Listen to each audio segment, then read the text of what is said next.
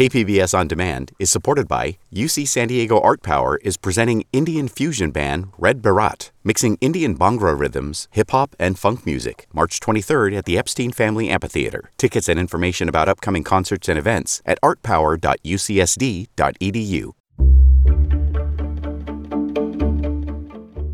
Good morning. I'm Debbie Cruz. It's Monday, April 10th. SDG&E looks into changing how they charge customers for electricity. More on that next, but first, let's do the headlines. San Diego County health officials have been tracking an increase in hepatitis A cases since mid-February. Health officials have been trying to prevent another outbreak like we saw in 2017. Deputy Public Health Officer Dr. Cameron Kaiser says the county has been working with cities to increase sanitation and vaccination efforts, and so far there's been no official outbreak. We're now up to 16 confirmed cases in San Diego County for 2023. That's an increase of 2 from our last weekly update, and it works out to about 5 a month so far. More than half the cases this year have been among those people who are homeless. Hep A is commonly spread through fecal matter. A study from the Scripps Research Institute shows that cravings for alcohol can be medically controlled. The study focused on apremilast, a drug that's been approved by the FDA for use on the skin condition psoriasis. Scripps Research conducted a clinical trial with 50 people who had severe alcohol use disorder. It showed those who used the drug reduced their drinking by more than half. Apremilast is sold by the brand name Otezla. Researchers say the next step is to test it in a larger, more diverse group of drinkers. The sunshine and warm weather is expected to continue early this week.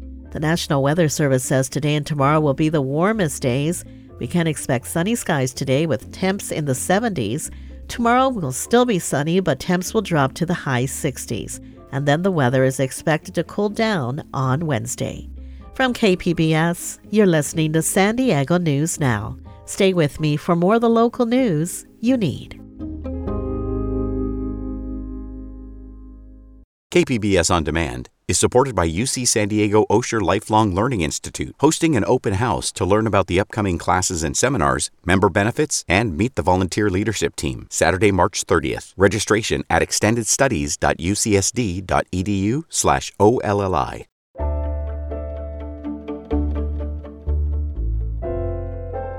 California regulators could completely upend the way utility bills are calculated in the state. Recently passed legislation, AB 205, requires the California Public Utilities Commission to put together an income-based fee for the state's utility customers. Environment reporter Eric Anderson says SDG&E submitted their plan on Friday. California lawmakers opened the door to a major overhaul of utility pricing when they passed Assembly Bill 205. It requires the California Public Utilities Commission to develop an income-based monthly fee system for the state's utility customers. It is a move that fits well with San Diego Gas and Electric's vision on rates. We've really been focused a lot on comprehensive electric rate reform. SDG&E Senior Vice President Scott Kreider says the current system rolls all of the costs of maintaining, protecting, and developing the grid into the cost of a kilowatt hour. That's one reason why SDG&E customers pay the highest electricity rates in the state, almost 47 cents a kilowatt hour. The actual cost of electricity is less than half that. The utility proposal separates the cost of electricity and the cost of maintaining the grid. This is really about taking our existing rates and really changing how electricity is priced. San Diego Gas and Electric's proposal moves those grid upkeep and development costs into a fixed monthly fee. That would drive down the kilowatt-hour rate for electricity. We really think that that is a way to, again, keep bills stable, make it more transparent. The size of the mandatory fee would be based on household income. The utility suggests 4 levels, from a low of $24 a month for a household of 4, making $28,000 a year, to a high of $128 a month for households of 4, making more than $180,000 a year. It seems high. The fact is that middle and lower income customers on average are going to save money. And the utility argues that the lower electricity rate would encourage state residents to embrace technology that uses electricity instead of fossil fuels. It's an idea UC Berkeley professor Severin Borenstein offered recently in a study commissioned by the nonpartisan group Next 10. He argued income-based fees bring more equity into utility rates and help encourage customers to buy climate-friendly technology. So it would definitely improve the economics of electrification, whether it's transportation, home heating, water heating, cooking, stoves, and so forth. Customers would be more likely to install appliances that use electricity because it's cheaper. There have been no pilots, no experiments, no trials, as they call them, to see if this even works. Ahmad Faruqi is a Bay Area economist who's worked on utility rates for decades. He says customers will likely focus on the overall bill, not the cost of electricity and the high fixed charge separately. He says overall electricity bills are widely expected to keep going up, even under this proposal. And he says utilities around the country have had mixed success adding even small fixed charges. And suddenly to go from $0 even to $25 is a humongous leap. Then to go all the way to $128 and to justify it on the basis of saying, we are just trying to make the state mandate more affordable, that's just hyperbole. The solar industry is also bracing for bad news. New rules taking effect this month slash the value of rooftop-generated electricity that can be sold back to the grid. Fixed monthly fees would make it even harder for residents to recover the cost of installing solar panels. The Solar Rights Alliance's Dave Rosenfeld thinks the plan will be good for utility balance sheets, but he's not sure customers will benefit. High fixed charges discourage people from reducing their electricity use, whether through energy efficiency, conservation, or rooftop solar. We know that's like hands down a proven thing. The California Public Utilities Commission is considering a number of proposals, and regulators will have the final decision on how income-based fees will be determined and where and when the fees will be applied. Eric Anderson, KPBS News. On the topic of bills, auto loans in San Diego and Imperial counties are getting bigger and longer. Reporter Katie Hyson looked into how this is affecting low-income San Diegans. Doing budgets one-on-one with individuals and families, I've been noticing the car payment is getting a little higher, and it's becoming a little concerning in many cases. Felipe Arevalo is a community outreach coordinator for San Diego Financial Literacy, a nonprofit that helps people manage their finances. And it's making them put other things on hold, perhaps saving, being able to purchase a home. The average balance on a new auto loan in San Diego and Imperial counties is over $10,000 more than it was at the start of the pandemic. That means longer loans, more interest, and a higher chance the borrowers will owe more than the car is worth. If you find yourself behind on your loan, Arevalo recommends talking to your lender. Sometimes the lenders will have programs to help you out, review your budget. See if there's things that you can cut. And then if it's available to you, you could look into possibly refinancing that auto loan. Arevalo says many people have no choice but to take on these loans. They live in places where public transit is not a viable option. Katie Hyson, KPBS News. Some debt collectors have used questionable tactics, things like harassing phone calls or threatening to have people arrested. Congress and states like California passed laws to curb these kinds of practices, but they still happen. iNewsSource reporter Jake Harper has a story about a California company that's been accused of defrauding people and courts across the state using an illegal tactic known as sewer service. You've probably seen process servers in movies. They hand envelopes to people being sued and say, "You've been served." That step is legally required. People have the right to defend themselves in court.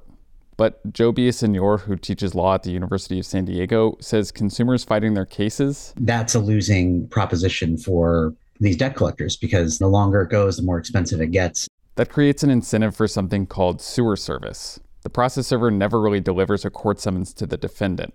It's as if someone threw it in the sewer. When that defendant fails to show up, the court often sides with the debt collector in what's called a default judgment.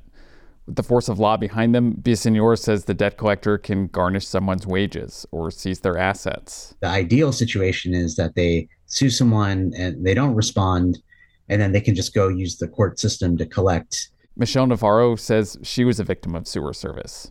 Years ago, she and her husband took out a loan to buy a 2005 Ford Ranger. And what happened is my husband had gotten laid off and we couldn't afford it anymore. So I called the company and said, hey, can you come pick it up? She thought she resolved her debt in 2013, but it wasn't erased. She didn't know, but the lender sold it off, and it ended up with a Pasadena-based company called Achievable Solutions, which sued Navarro in San Diego County last year.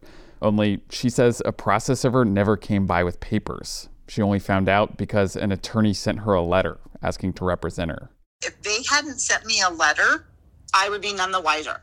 3 other people told me similar stories. None of them knew Achievable Solutions had sued them, and 2 already had default judgments against them for thousands of dollars. Achievable Solutions has sued hundreds of Californians. I looked at dozens of filings from July 2019 to July 2022, and in those cases, no one was ever handed a summons directly. Process servers gave the summons to a substitute, often a John or Jane Doe. And until recently, only one person in San Diego County ever filed a response in court, Michelle Navarro. After she got that letter, Navarro Googled Achievable Solutions and found the company and its associates have been sued in Alameda County for exactly what she says happened to her. Kai Haswell filed that case on behalf of Bay Area Legal Aid, which provides legal services to low-income people. There's a really egregious conspiracy to commit fraud on the courts here. She and her team looked into the company and laid out several red flags in the lawsuit. More John Does, more Jane Does.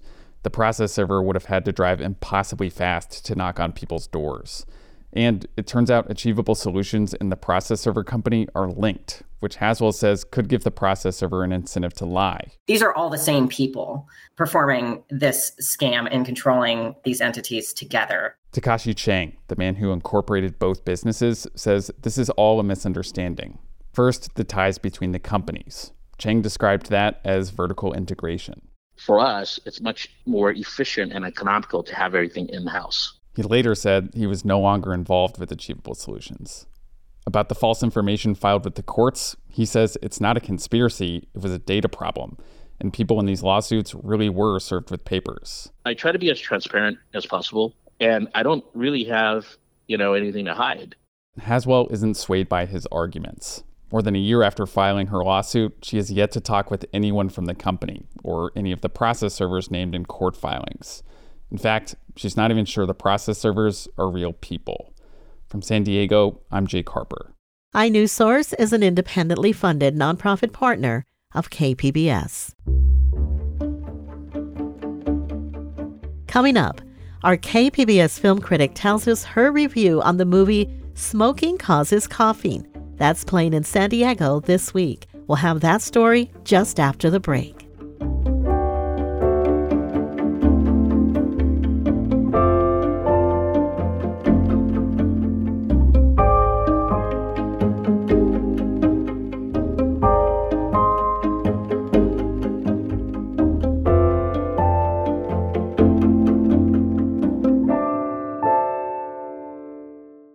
KPBS On Demand is supported by the University of San Diego, offering professional and continuing education courses in the areas of business, education, healthcare, and engineering. For enrollment opportunities, visit pce.sandiego.edu.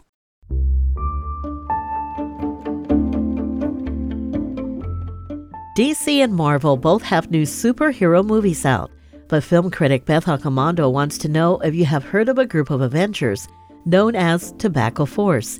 Here's her review of Smoking Causes Coughing, that's playing at Digital Gem Cinema through Thursday. If John Waters, the Sultan of Sleaze, the Prince of Puke, and the King of Schlock declares your film a superhero movie for idiots and one of the best movies of the year, yes! Woo! You are obviously doing something right, but maybe also in a way that's absolutely wrong. Smoking Causes Coughing follows a team of superheroes known as Tobacco Force as they fight evil and destroy monsters that even a child dismisses as a man in a rubber suit. The carnage from that first battle is so ridiculously extreme that we can almost feel the splatter in the theater. Whoa! But then French filmmaker Quentin Dupieux is all about being ridiculous. In the film Rubber, a tire was the main character, and in Mandibles, it was a giant fly. Smoking Causes Coughing starts strong with a hilarious takedown of superhero tropes, but then drifts into low-key loopiness before it kind of fizzles out. But Dupieux is just so delightfully quirky and sweetly affable that I always look forward to what he does, and I urge you to give his films a try. Beth Accomando, KPBS News. That's it for the podcast today. As always, you can find more San Diego news online at kpbs.org. I'm Debbie Cruz. Thanks for listening and have a great Monday.